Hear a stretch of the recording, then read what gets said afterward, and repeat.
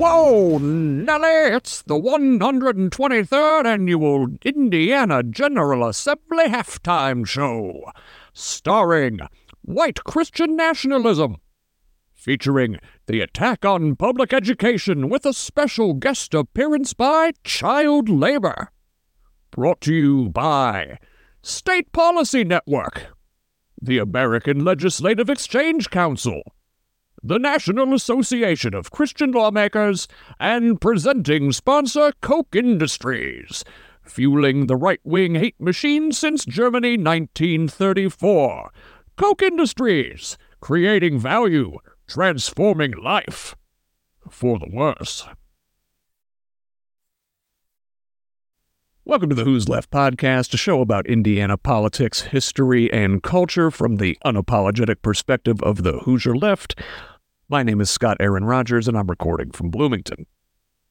Today on the pod, we continue the big anniversary week spectacular and fun drive with a return visit from Mad Voters Indiana Outreach Director Chelsea McDonald. From their website, quote, Mad Voters is a social welfare nonprofit organization that seeks to advance equitable efforts in Indiana through education, outreach, and advocacy, end quote. They carry out this mission by providing accessible information to Hoosiers about their legislators, legislation, and the legislative process in Indiana, providing regular updates on relevant current events and issues in Indiana to Hoosiers, encouraging active engagement with legislators and the electoral process, supporting voter registration and education efforts, supporting candidates who align with our core values by publicizing campaign volunteer opportunities and promoting them on social media, and finally by facilitating partnerships, connections, and collaboration with like-minded organizations and initiatives. The 2024 legislative session is now just past its halfway point. Bills that originated in and passed out of the House are now being considered in the Senate, and vice versa. Recall, a bill only becomes law after passing both houses and being signed by the governor. After a long, contentious 2023 session, this year's session is shorter and slightly less offensive to open-minded Hoosiers.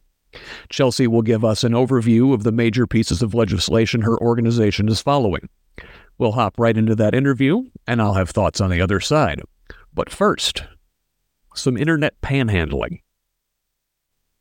Who's Left is dedicated to calling out Indiana lawmakers, their financial backers, and the networks of people actively working to make our lives worse by cutting education, cutting health care, cutting gaping holes in the social safety net. Those whose policies kill children via environmental degradation, lack of access to necessary health care, and lax gun control laws. Those that sow grief in our homes and communities. I will work to highlight these bad actors so we can replace them with more empathetic leadership. I will also shine a light on Hoosier activists, organizations, and elected officials who are working to build a more just, equitable, and compassionate Indiana. But I can't do that without you. Right now, the only income I bring to my household is from this project. I rely on your financial support from paid subscriptions over at scottaaronrogers.substack.com. For $5 a month or only $50 a year, you can help me push our state in a better direction and help my family in the process.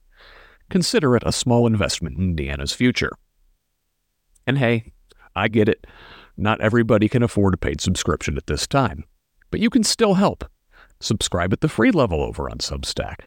Set your favorite podcast player to auto-download new episodes of the show. Rate and review the podcast on Apple or whatever platform you use. And follow us on social media at facebook.com/who's left. That's HOOS left. And follow me on at ScottRog78, that's SCOTTROG78 on Instagram, Threads, and the platform everybody still calls Twitter. And on Mastodon at ScottRog78 at Hoosier.social. Most importantly, pass on the word. Forward the newsletter to a colleague. Perform a rendition of the podcast through interpretive dance. Don't like, but share on social media. With your investment, a full-time Who's Left looks like new content every day. It looks like full coverage of the 2024 election cycle in Indiana and beyond, and it looks like zooming out to see how the forces at work in our state function nationally and even globally. I do not plan on paywalling any content because I believe in open access to information, and your support helps make that content freely available to all Hoosiers. For a wide view of those forces at work, check out yesterday's episode with guest Tom Levant. We reset the table, putting the current crisis of social breakdown in historical perspective. Wednesday, Chairman of the Monroe County Democratic Party David Henry joins the show for a talk about fighting right-wing extremism via the two-party system, why it works the way it does, and the benefits and drawbacks of working within that system. Thursday, Indianapolis City Councilman Jesse Brown returns to the pod to discuss his first month plus on the council, coming into the party and then government as an outsider, and some of the resistance he's faced from fellow Democrats. Friday, I'll have a written piece over on Substack. Hope to have you aboard for the full ride. Here's my interview with Mad Voters' Chelsea McDonell. Welcome back to the Who's Left podcast. At this time, the Director of Outreach for Mad Voters Indiana, Chelsea McDonell. Chelsea, welcome back. Thank you. So, I want to talk about the current legislative session going on at the Indiana State House. Your organization, Mad Voters, has, I think, the best coverage of the session.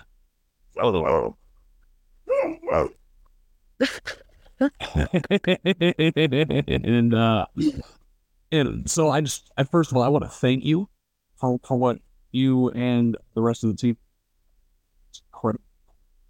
Thank you. Thank you so much. And, really, it is a team effort. And I've worked on a lot of teams, and there's a lot of teams, but I would say our team is one of the best, for sure.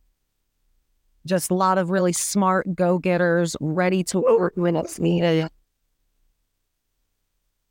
I couldn't be more thankful for them. Great job, just all around. So, the session this year is shorter, I guess, than the one last year. Can you explain the difference between like the odd and even number year sessions in the Assembly? Yeah, absolutely. So this year isn't a budget year. And so it's going to be a shorter session, not just because of that, but because of the elections this year and it being such a big election. All 100 seats are up for election in the House and half of the 50 Senate seats are up, plus our federal elections with our state senators and our governor and all of this stuff. So it's a shorter session. They do have a 2-year tax committee that meets to talk about tax reform and things like that, but no budgetary changes are made until a budget year, which will be next year. And this year, we're only going until, I want to say March 12th is when everything has to be wrapped up. And it also has to do with fundraising as well, because nobody can fundraise until after the session. They want to get out. They want to fundraise because these are big elections. And every second means something in a big election year like this, truly. Yeah, yes, certainly. So my understanding is there were approximately 130 bills introduced ahead of the session. We are currently at the halfway point, essentially. Anything introduced in the House will have gone through the House. Anything introduced in the Senate will have gone through the Senate. How many bills have made it out of one chamber? There's a couple handfuls in each. And, some of it is stuff that's, not anything really. They're just making a few changes to, whether it's like the mailing system or the BMV. There's always those just bills that are needed but aren't a big deal. But then we still have a couple handfuls of bills that we're really paying attention to, and then a handful of bills that are high alerts. So, a lot of the stuff that we started out with being worried about dropped off.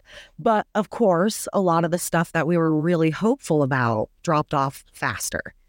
Well, okay, so tell me about that. Yeah, last year in the session, it was pretty toxic, right? That, just attacks on public education everywhere. Republicans put in a universal voucher system. They passed their own version of the Florida Don't Say Gay law. They, attack trans kids and ban gender affirming care. There's lots of nasty stuff last year. You said the worst of this year didn't come to fruition? Yes, that is true. As far as at least, especially with trans and LGBTQ plus and all of these fights that we have, those really didn't make it through. We are still watching something that is going to target LGBTQ individuals, but this year, I mean, honestly, it's an election year, so I wasn't expecting to see anything absolutely outrageous because especially, and this is my opinion, and this is based off of things I've seen, people I've talked to, where I've been, they know we're watching. Yeah. They see it. They know that we're watching them, that we're calling them out, that we have people paying attention everywhere. And I think that they're starting to tiptoe a little bit.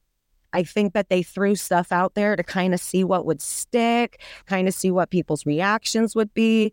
And like when 1291, which was the bad one, when that came out, we flooded their system. I mean, we had people emailing us saying, I can't get through to these legislators because their phones were so busy. When people would get through, we'd have assistants huffing and puffing and like, yes, we know why you're calling. And, and that was good. And I think that having that, and so many organizations put forth these efforts, and there were petitions and there were email chains. And I think that we hit that hard enough that they were like, okay, maybe not this year, maybe not during this election year. And what was 1291 about? Okay, so actually, let me pull this up because I want to make sure that I have the last write-up of it. So give me just a second. I thought. So this one was basically going to erase trans people, non-binary people, intersex people from language within our state. And it starts off by removing anything that has to do with gender or gender-based terms, and it replaces it with biological sex. So you could only be deemed biological female or biological male. And so it goes through and it does that, and it changes language throughout our legislation and all of that, our constitution. But then it took a couple things a step further. Like one of the things was it would, if for whatever reason, gay marriage were repealed, right? And taken, we already... Clarence Thomas gets his way, yes. Right. Indiana already has a law on the books that would ban it. They wanted to take it a step further and make it to where if this happened, the state would basically not take marriage license. Like they wouldn't count marriage license from people who were gay. They, even from out of state, it said. Now, when you stop and think about it, that is a huge violation. And I think that they would end up dealing with like major litigation and repercussions on something like that.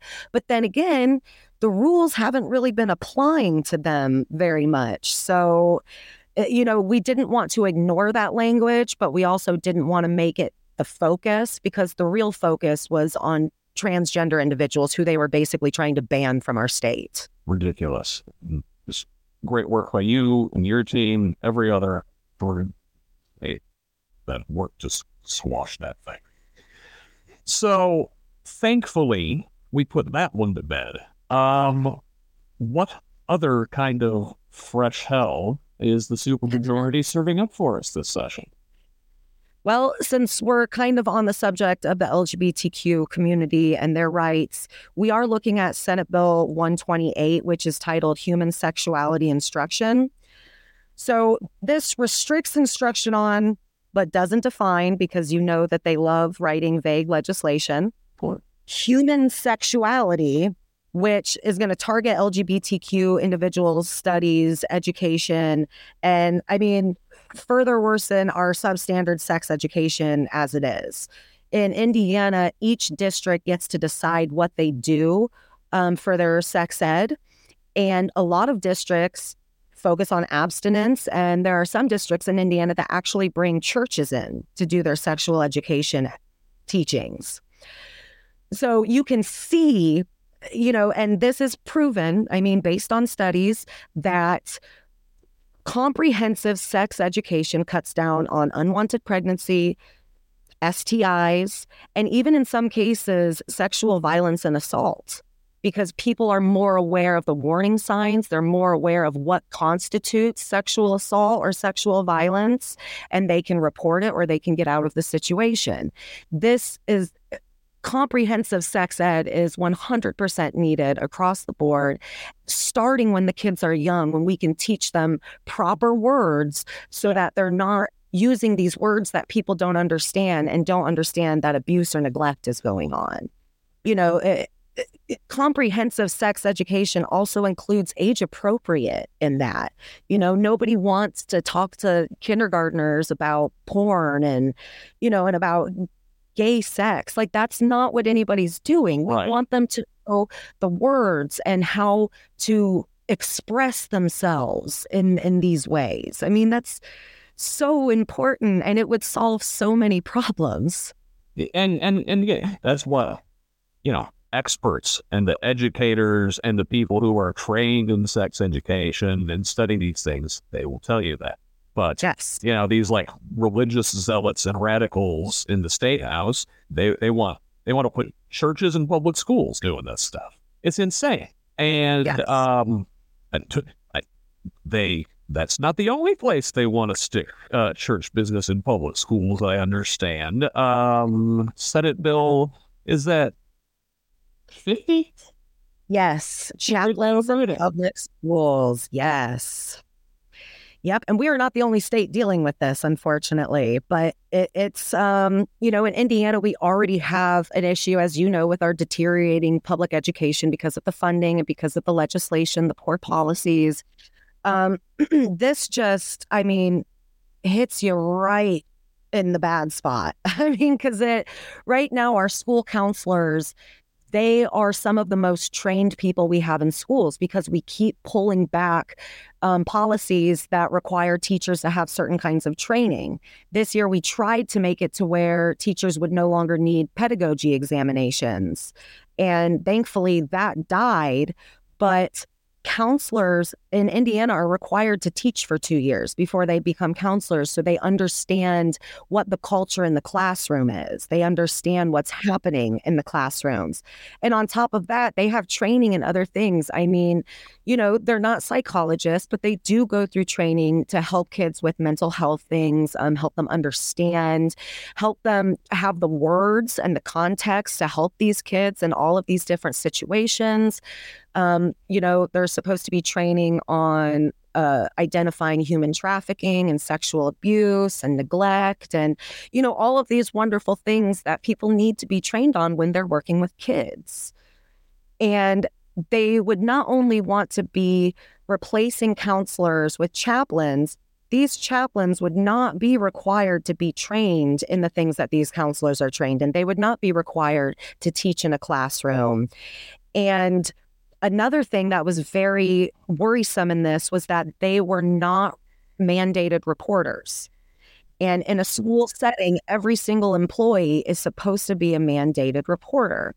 And now some of this language changed, and now it is they have to be a mandated reporter for things like if they want to hurt people, maybe hurt themselves, or I'm trying to think of what the other thing was. But like they don't have to mandate, or they're not mandated to report like depression or anything like they don't have to talk to parents or anybody about kids like going down a depressive path.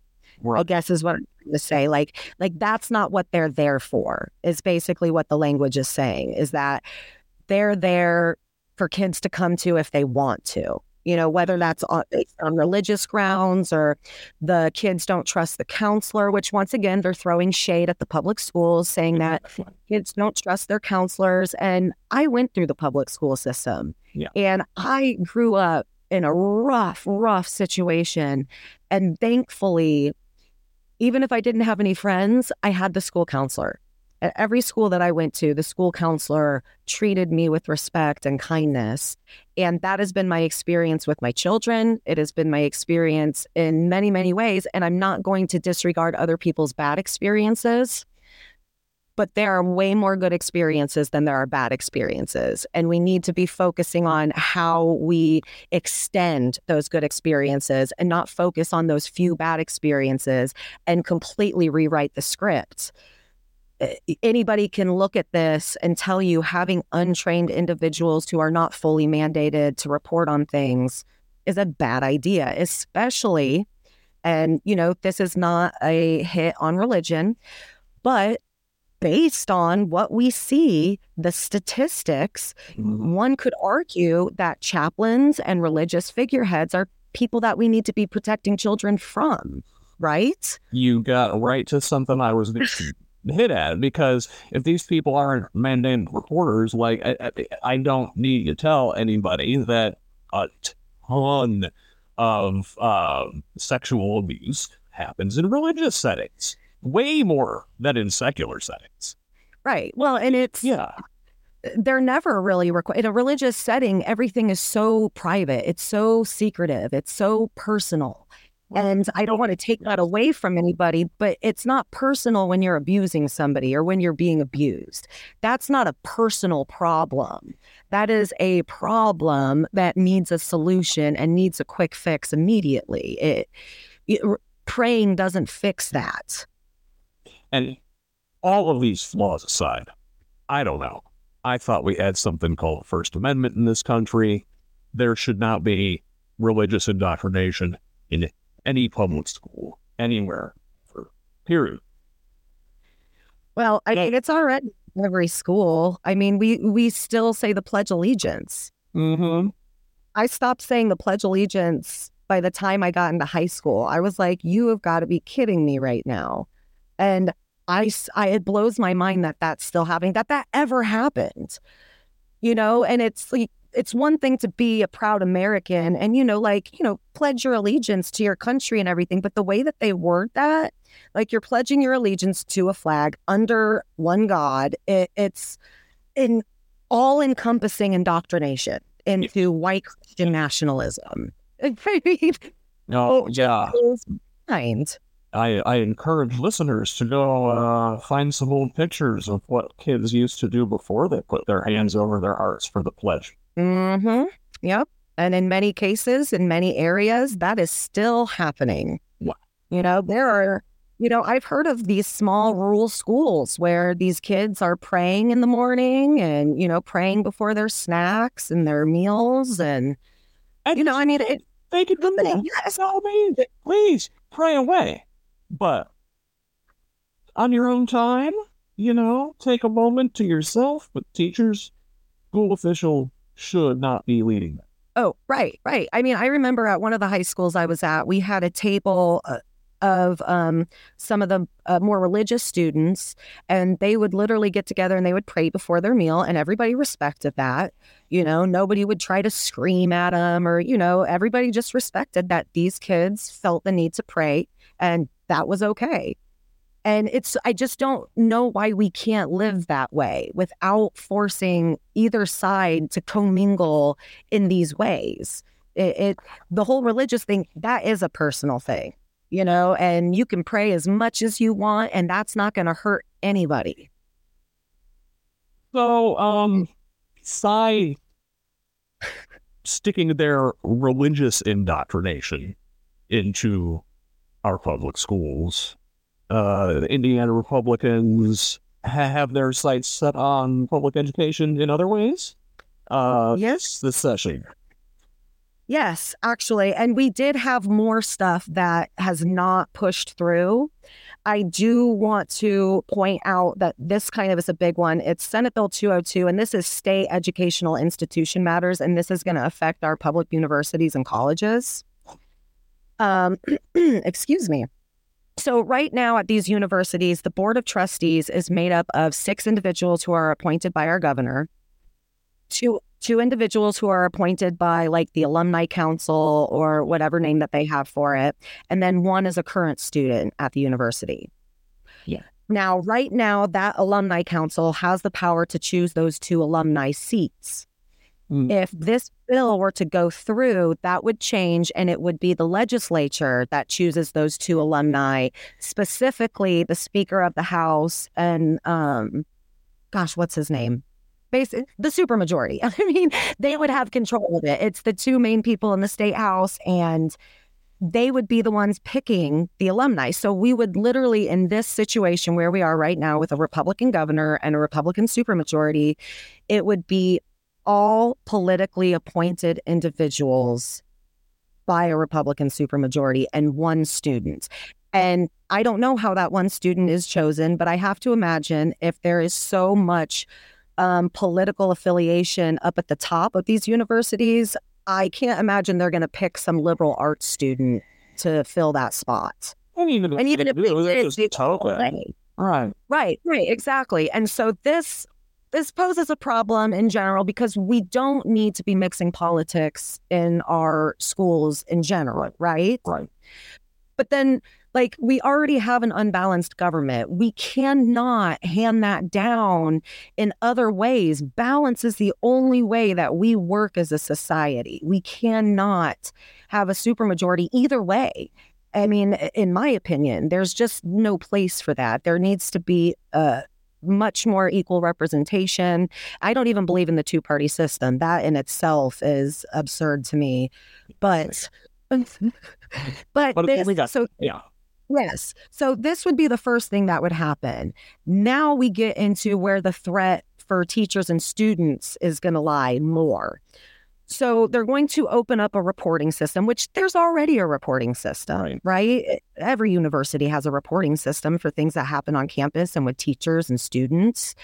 And so this would open it up to pretty much anybody. You could be anywhere and you could file a report against a student or a professor. So like if you're in Kentucky and you heard some liberal arts professor said something and that pisses you off, you get to write a report. And they are going to bring these professors in every 5 years to go over their tenure, which that's also normal. There are practices to keep up on people's tenure and doing these interviews and all of this stuff to make sure that they're still doing their job. But this would add in an extra layer, and they would be judged based on these reports. So so stop and think about this. We have a politically appointed Board of Trustees that was appointed by a Republican supermajority. And they're going to look at these reports on these professors. And in a place like Ball State, for example, there are a lot of liberal arts classes here and professors, and it's amazing. Are these teachers going to lose their tenure because they didn't give enough conservative ideas out? Like these kids weren't hearing enough of this. I mean, they just they want them to do, I don't know, a class on MAGA. I don't, but it's almost like they're like, these professors need to be encouraging everything. So it's like, well, first of all, that doesn't make sense. And second of all, there's a difference in what you're talking about. These teachers, these professors, they do teach about all kinds of ideas and perspectives. That's why they're good at their job. That's why it is important to include diversity and inclusion. That's the point of higher education, right? Right. Well, the problem is that they don't realize the type of conservative behavior and ideas that they want these professors to focus on. That's not conservatism. That's you being an asshole. Like, they're saying that these conservative kids are uncomfortable on campus. And it's like, okay, well, people go to higher education to expand their minds. And when you're a conservative on campus, you've decided not to grow. in most cases. Yeah. So yes, people are going to push back on that. If you're using slurs, these college kids aren't going to put up with that. Yeah, they're going to call you out and make you feel uncomfortable because you just made half of them feel uncomfortable. There is a difference. If you have conservative views and you are a decent human being, like that's one thing. But the conservative views of today, I'm sorry, you're just an asshole. And I'm sorry that you didn't get taught better in kindergarten and first grade and second grade. Maybe instead of pushing this I read and flunking kids, we should be pushing like empathy training and, be a buddy, not a bully classes. And you know what I mean? I absolutely know what you mean. And let's roll back for a second and Yes. dispense with the myth that universities are some kind of like bastion for communism or something. Okay, like universities in this country are fully captured by the neoliberal institutions that run everything. They are lands. They are hollow edifices. Like the most of the professors don't even have tenure. They're paying adjuncts and grad students like cat food wages to teach these classes. Right. They don't want a population capable of critical thinking. Right. Well, what is the point of education, right? To learn something. You have the learners and you have the teachers. These teachers don't go into schools because the paycheck is good. They go into schools because they want to teach the people that are put in front of them and they want to see them succeed. They don't want to see them fail. They want to see them go on and they want to look at them and be like, I had a part in that. That is what's fulfilling for teachers. It's not the paycheck because the pay is crap, especially in Indiana. So that these professors, they are where they are because they want to help us raise professional, successful adults who are willing to learn. That is the whole point of all of this. And they are good at what they do because those kids are growing and learning and getting uncomfortable and stepping outside the box. And that's what we need. Well, Republicans don't want, kids capable of learning. They want them in factories, like House Bill 1093. Well, hold on. Before we get to 1093, I do want to add one more thing to Senate Bill 202. Yeah. Okay. And this is where the students are very upset. So when it comes to applying to these universities, kids have to go through this paperwork. They usually have like some kind of dissertation, essay, just something that they have to do.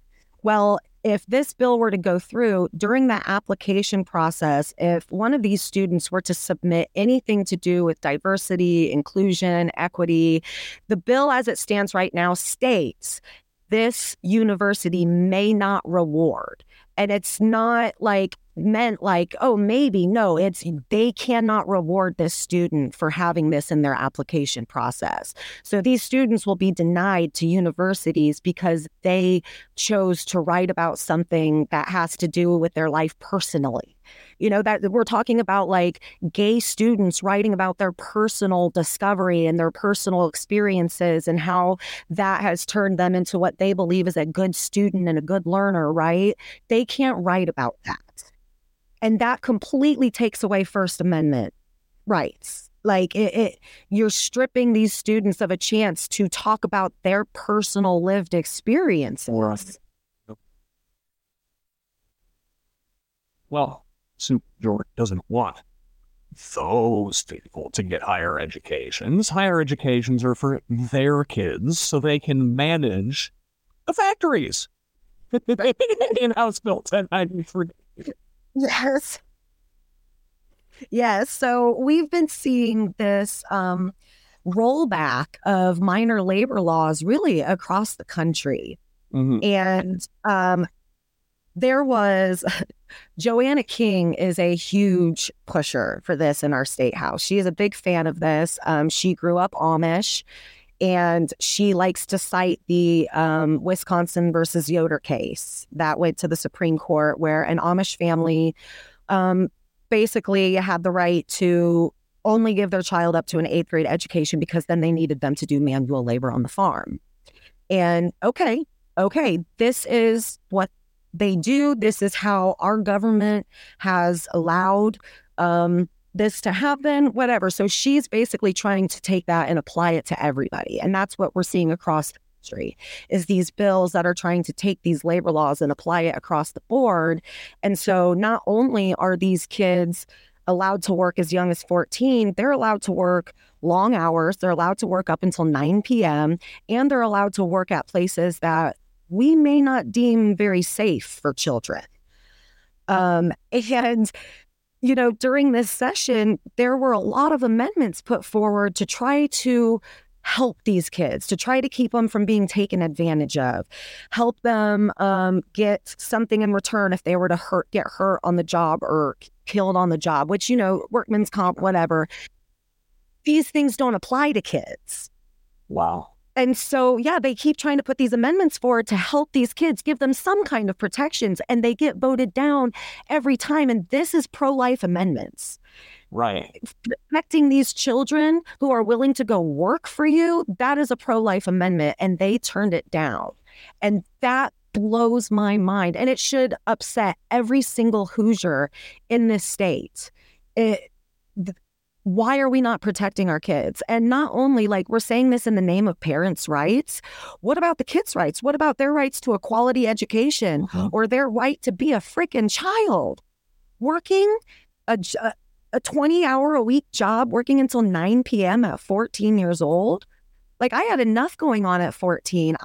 That would have broken me. Yeah, I mean, look, I had a job when I was 15. You know, I washed dishes like during the summertime and for a couple hours after school. You know, you have to jump through hoops. You have to get the work permit. You know, there's only certain jobs you can do. There's a reason for these things. Yeah. But it seems like, well, hey, man, maybe there's been some wage growth the last couple years, and the ownership class needs some downward pressure. So let's get some teenagers into the workforce and pay them peanuts. Right. Well, and you have to kind of stop and think about it too. Like, we keep hearing all of this stuff about how great the economy is, right? Okay, well, the pressure is still on the lower class system. They are shrinking. They are strangling. It is bad. And so there's a lot of people, a lot of young people who are kind of living in these lower class systems. And they're like, I'm not going to work for these shit wages. I'm going to go start my own business. And they start their own cleaning business or, you know, their own trading shop. And that's how they're making their money. And they're not working for these big corporations anymore. They don't want to. They don't want to work for McDonald's and Walmart, and because it's junk, it's trash, right? They get treated like crap and they get paid like crap. So they're going and doing their own thing. So now we need more workers, right? We need more, because we're also trying to keep immigrants out now. So if we can push them out and we need more workers. No, not those. Yes, no, it would be much better for 14-year-olds to be doing this stuff, because if they are not getting a quality education, and, you know, they're going to be in these situations where maybe these places and businesses are making them think that it's better for them to be there and, you know, promising them all this stuff. And then these kids drop out at 16 and come and work there full time. And then you literally have a laborer for the rest of their life. You know, these kids then miss out on the opportunity to go to college. And then when they want to go to college, they have to jump through a bunch of hoops and do all the paperwork and take the tests. And then they got to apply. And a lot of colleges aren't taking kids that took a GED. You know, you're going to go to community colleges. And then still, a lot of the jobs that people were able to get with these degrees back then, it's not the same now. Now it's more. You need more. Unless you're a teacher, and then you need less. And, you know, that's just because we don't want to pay them a living wage. So we want 16-year-olds in the classrooms without any kind of training. Just absurd. Let's keep complaining about how bad the public school system is, but continue to do things that only take away from it. Well, yeah, about that. So back to the Senate and back to public education. There a couple bills that SB 211 and SB 270 dealing with like charter schools and how they are apportioned funding. It looks like 211 hasn't moved, but 270 has officially crossed over. So yeah, so now we're going to have to watch that. And actually, not loading up. Okay, so it looks like it just crossed over. So if we're going to see 270 again, we're probably going to see it towards the end of next week. But then I don't know that we're going to see 211 again. Either way, so 270 would require public schools to share tax referendum funds with charter schools. I believe already don't local school districts have to share with like property taxes with the charter schools? Is that what last year? Yeah, there was actually quite a few things that they did. Like the charter schools are getting that revenue. They're also able to purchase those school buildings for $1 Right. and don't have to worry about any of those taxes. Yeah, I mean, they're given a lot right now and they want to give them even more. And I mean, that just seems to be the case. And this is kind of a hard fight because I want to put it out there that there are really great charter schools. We had an instance during the education committee where Delaney was questioning these schools that are all like Black, right? And how, that segregation is bad. And I would say, yes, segregation in any form is not a good idea. However, these charter schools, and I've met the guy who runs one of these charter schools. He is an amazing, lovely guy. And all he wants is to give these Black children the leg up that they have not been given yet. And that is his focus. And it's because he understands the realities. So we need to understand this is not about equality. This is about equity. So some of these charter schools they're coming in and they're filling these big gaps for some of these underprivileged kids. And we need to accept that and we need to support that. But there's better ways to go about it. We do not need to allow people to come into our state, buy up schools for $1, say, I'm going to have 50 kids, get 50 kids worth of funding, and then close their school at the end of the year and not have to pay anything back. Like, there needs to be accountability. There are charter schools that are really doing the damn thing and they got their classrooms set up and they got great teachers and they're giving these kids some hope. And then you have charter schools like the one that was up by me here in Delaware County where they didn't even buy desks and seats. They walked into the building and these kids are sitting on the floor doing absolutely nothing. It was just fake. It wasn't really anything. And people need to be held accountable for that. And if these charter schools want the money, I say let's come up with a solution to where we can fund public and charter schools that are actually doing what they're supposed to be doing and give them the support that they need. I don't have a problem with charter schools because I think that a lot of charter schools fill a spot. Just like I think it's okay for religious people to have their religious school, I think it's okay for Black people to have a school for Black children. They are a minority that has been oppressed. It is about equity. It is about letting them get the instruction that they need to become equal in our society, right? People need to stop looking at it as an equal thing. Well, if Black kids can have a Black school, white kids can have an all-white school. That's not how it works. That is not equity, right? Because those white kids already have a leg up. I mean, we're living in a state that touts white nationalism. Those white kids have a leg up in Indiana. And to say otherwise, you're lying to yourself and you're doing a disservice to the people around you who deserve the truth. Yeah. And that's, I can't argue your point about those, specific charter schools. But I will say, in general, if public education hadn't been systematically destroyed and worse, first place, wouldn't I'm much smaller. much smaller. And that is unfortunate. And that's why it's like, we also have to understand that it's 2024 and we want to progress and we want to evolve. And I do think that charter schools are a part of that, because I think that there is a place for children with, special needs or special abilities. And these charter schools fill some of those spaces too. And in the meantime, let's build our public schools back up. We sure as hell don't need to be funding private schools. That's absurd. Private schools are there for a reason, to provide a private education, and they take money from those families, and those families are willing to pay it. Right?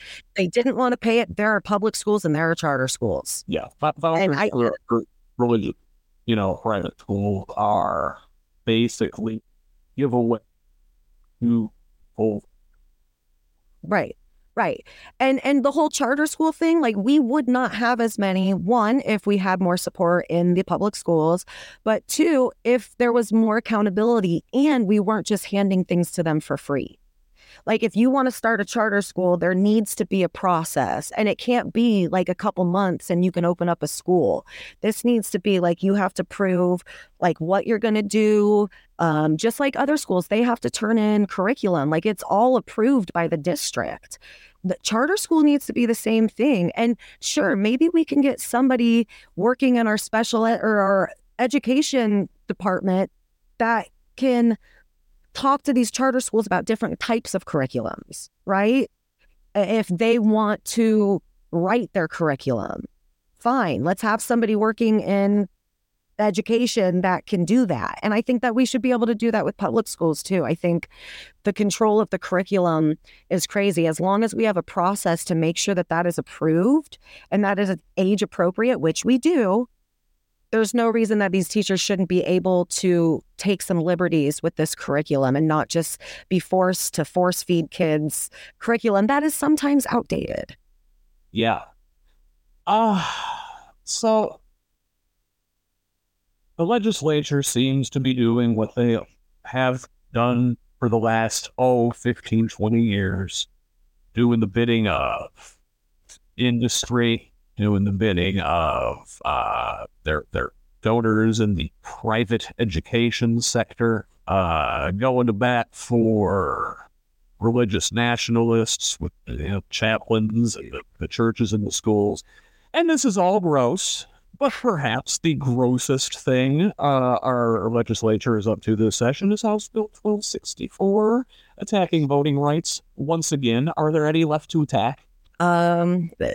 Not. We'll see what happens over the next few years. Anybody who thinks that this isn't affecting them now, it's going to affect you. It will. Or it's going to affect somebody that you love. Because it is happening. The House Bill 1264, I'm very thankful I was able to testify against this the other day. And it's just wrong to ever put any kind of red tape around voting. And what this bill does is it adds extra steps for people who are especially living in like transient situations or new citizens. It's adding more steps to prove residency. And we have a proven safe election system here. And when we heard testimony the other day, we seem to have gotten to the bottom of some of these problems. And I'll tell you, there was a clerk that testified from Lake County, and she was in support of this bill. And Lake County has 500,000 people in it. That's up in Northwest, Gary and all of that.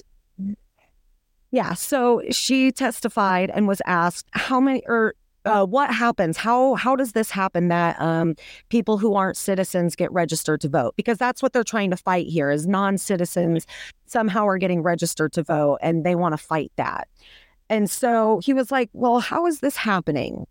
And she said, well, these people, they go to the BMV to get an ID, not a license, just an ID. And the people at the BMV fill out the registration paperwork with them. And so it's like, okay. And then he's like, so what happens when that happens? What do you do? And she goes, well, we contact them and let them know that they can't vote. And so he's like, okay. Okay. And how many times has this happened? And she said, well, I'm in Lake County, and to my knowledge, twice. And let me be clear, this woman is not a new clerk. This is not something that just happened this year or last year. So she's saying it's happened twice that she knows of in her time working in these offices, that they caught it and that they contacted these people. And it turns out this isn't non-citizens illegally registering on purpose. It's somebody at the BMV not knowing how to do their job. So it sounds to me like government employees need training, because my organization knows more about voting rights than cops, than the people at the BMV, than the people sometimes even at the courthouse.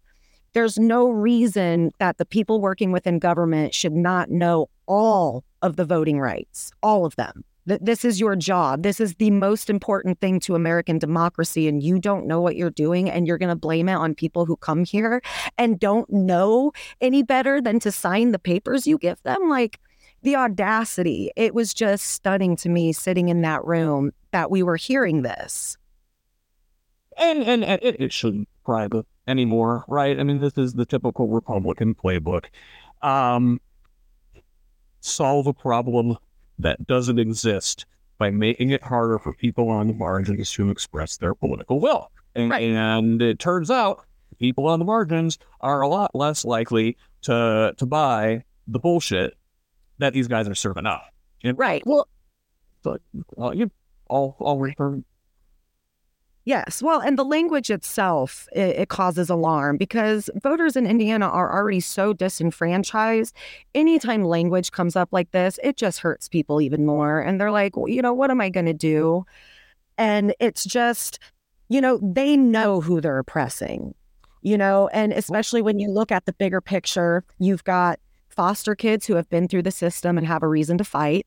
You have Black kids who have grown up oppressed who have a reason to fight.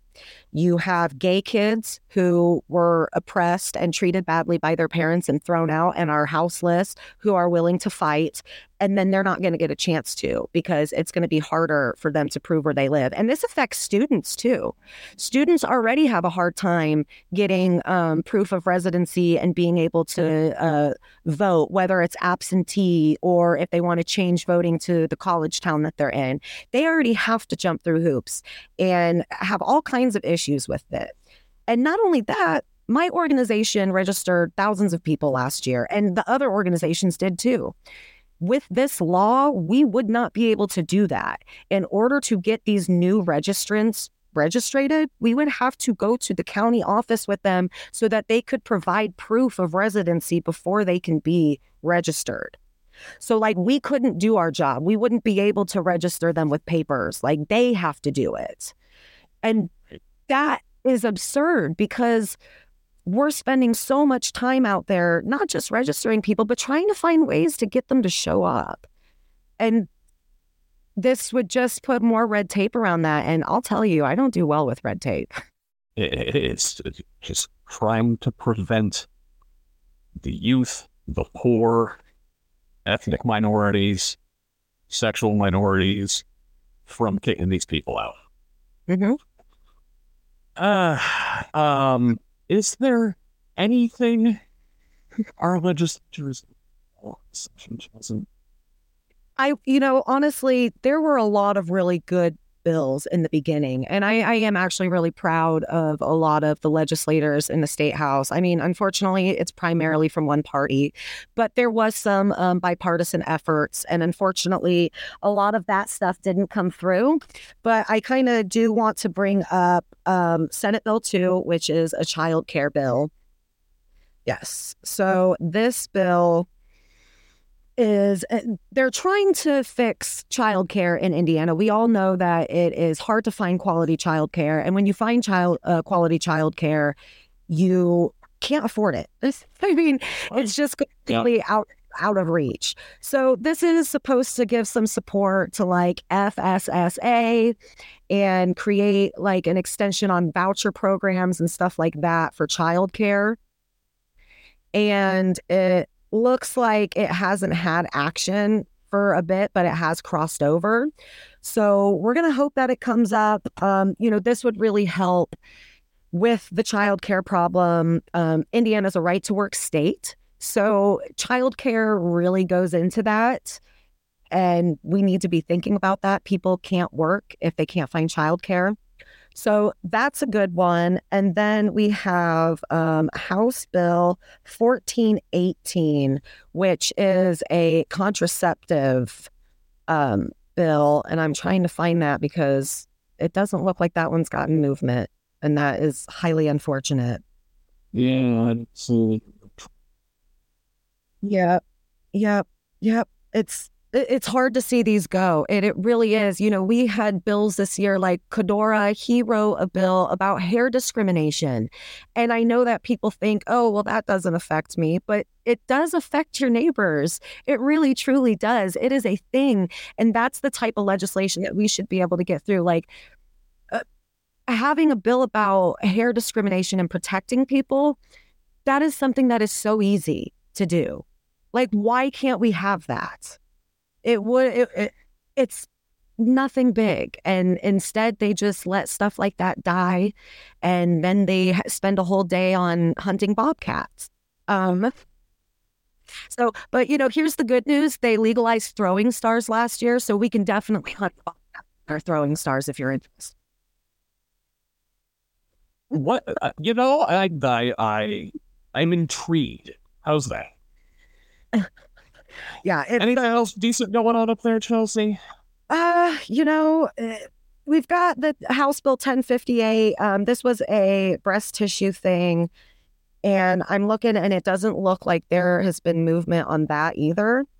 But I'm still hopeful that we can still get a couple of these picked up. It's really important to look and reach out to legislators and ask them. You can even just reach out to your own legislator and say, hey, this is a bill that I really support. I'd really appreciate it if you would take it into consideration to speak up on this. Just encourage everybody that you can to speak up on it, whether it is your own legislator, the chair of that committee, or the entire committee. I like reaching out to all of them. I think that different messages to different people make the biggest impact. And I know it's so easy to fill out a form email and send it, but sometimes these guys really need to hear from you on a personal level. When I gave my testimony the other day on 1264, I focused on the fact that I have a military family. My son is in Civil Air Patrol. He's going to be in the Air Force. He's a proud American raised by proud Americans. And I am a proud American because I have the right to vote. You know, that is a really big part of it. And putting any kind of red tape around that is horribly un-American. And as a proud American and a proud Hoosier, that affects me. And so that was my testimony that like, you're taking something away from all of us when you do this, because rights are rights are rights. They apply to everybody, not just some. And that was the point that I wanted to get across. And Mike Gaskill, I tried to make eye contact with him a lot because, you know, he's the chair. I wanted him to hear me. And I feel like he listened. And I feel like he was listening to a lot of the people who are speaking on this. So that gives me hope. I like watching these guys very, very closely. I like picking up on their body language, and a lot of them are very obvious in their body language. Gaskill is not as obvious sometimes, but I'm hopeful.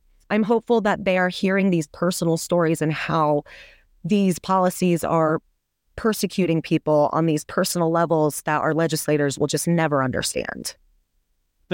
Doesn't your website have template tip for contacting your legislator? Lots of other great ways to get involved in our democracy.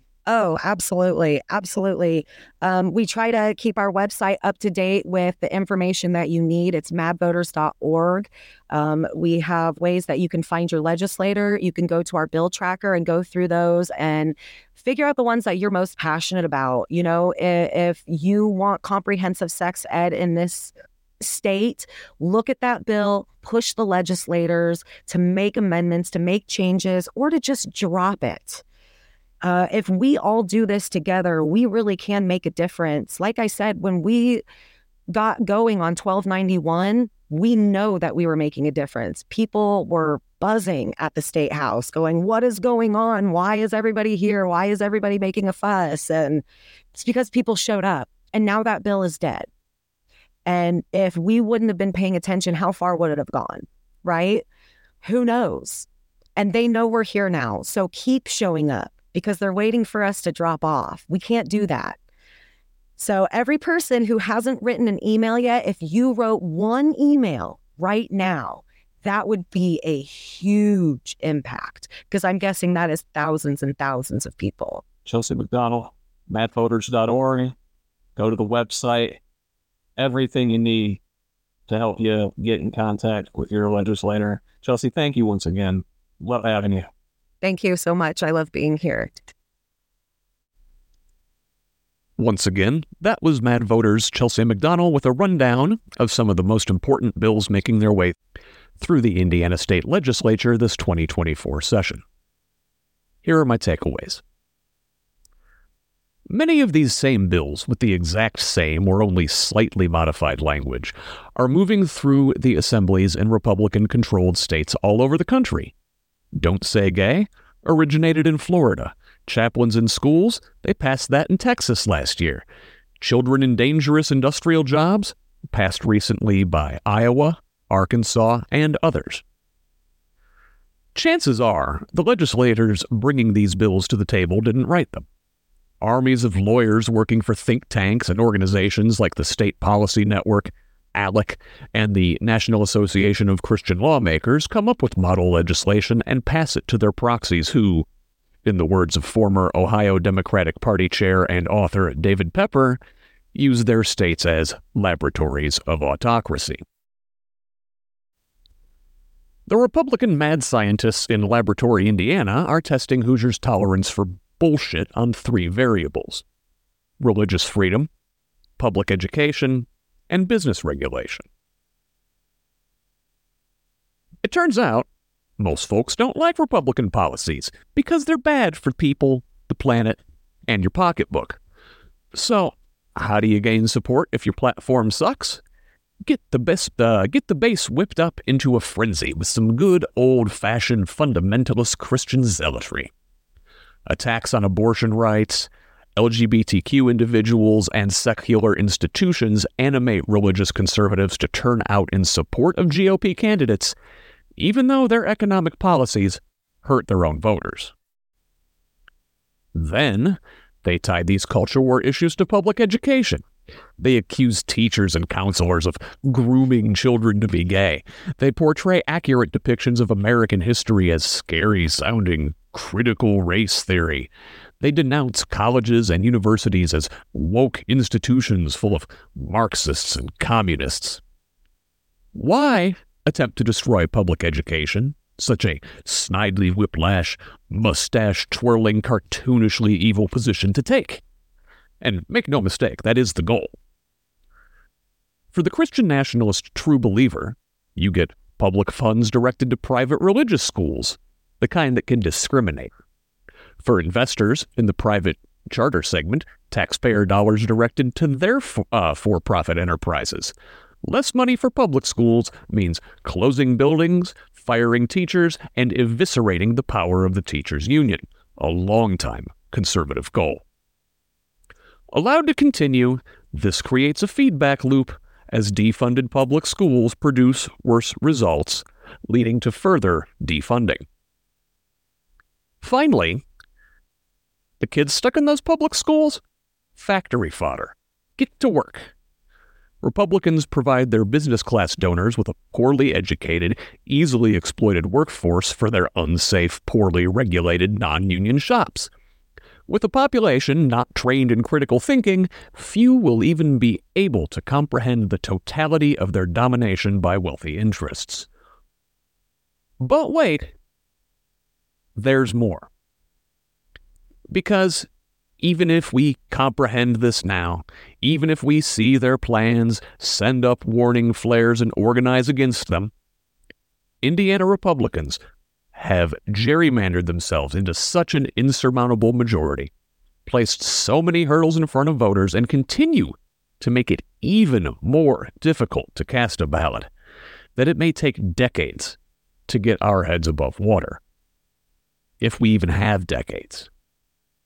The best time to stop them is now, and we need all hands on deck. Next time, we'll look at the biggest tool the left has to fight MAGA Republican white Christian nationalist extremism, the Democratic Party. It's a rusty old machine with lots of complicated moving parts. Many on the left think it's antiquated, ineffective, or even counterproductive. But for all its flaws, and there are many, I still think our best bet is to use what we've got. Monroe County Democratic Party Chair David Henry knows a good bit about how the old jalopy operates, and he'll join us tomorrow. Until then, this has been the Who's Left podcast. I'm Scott Aaron Rogers. Love each other, Indiana.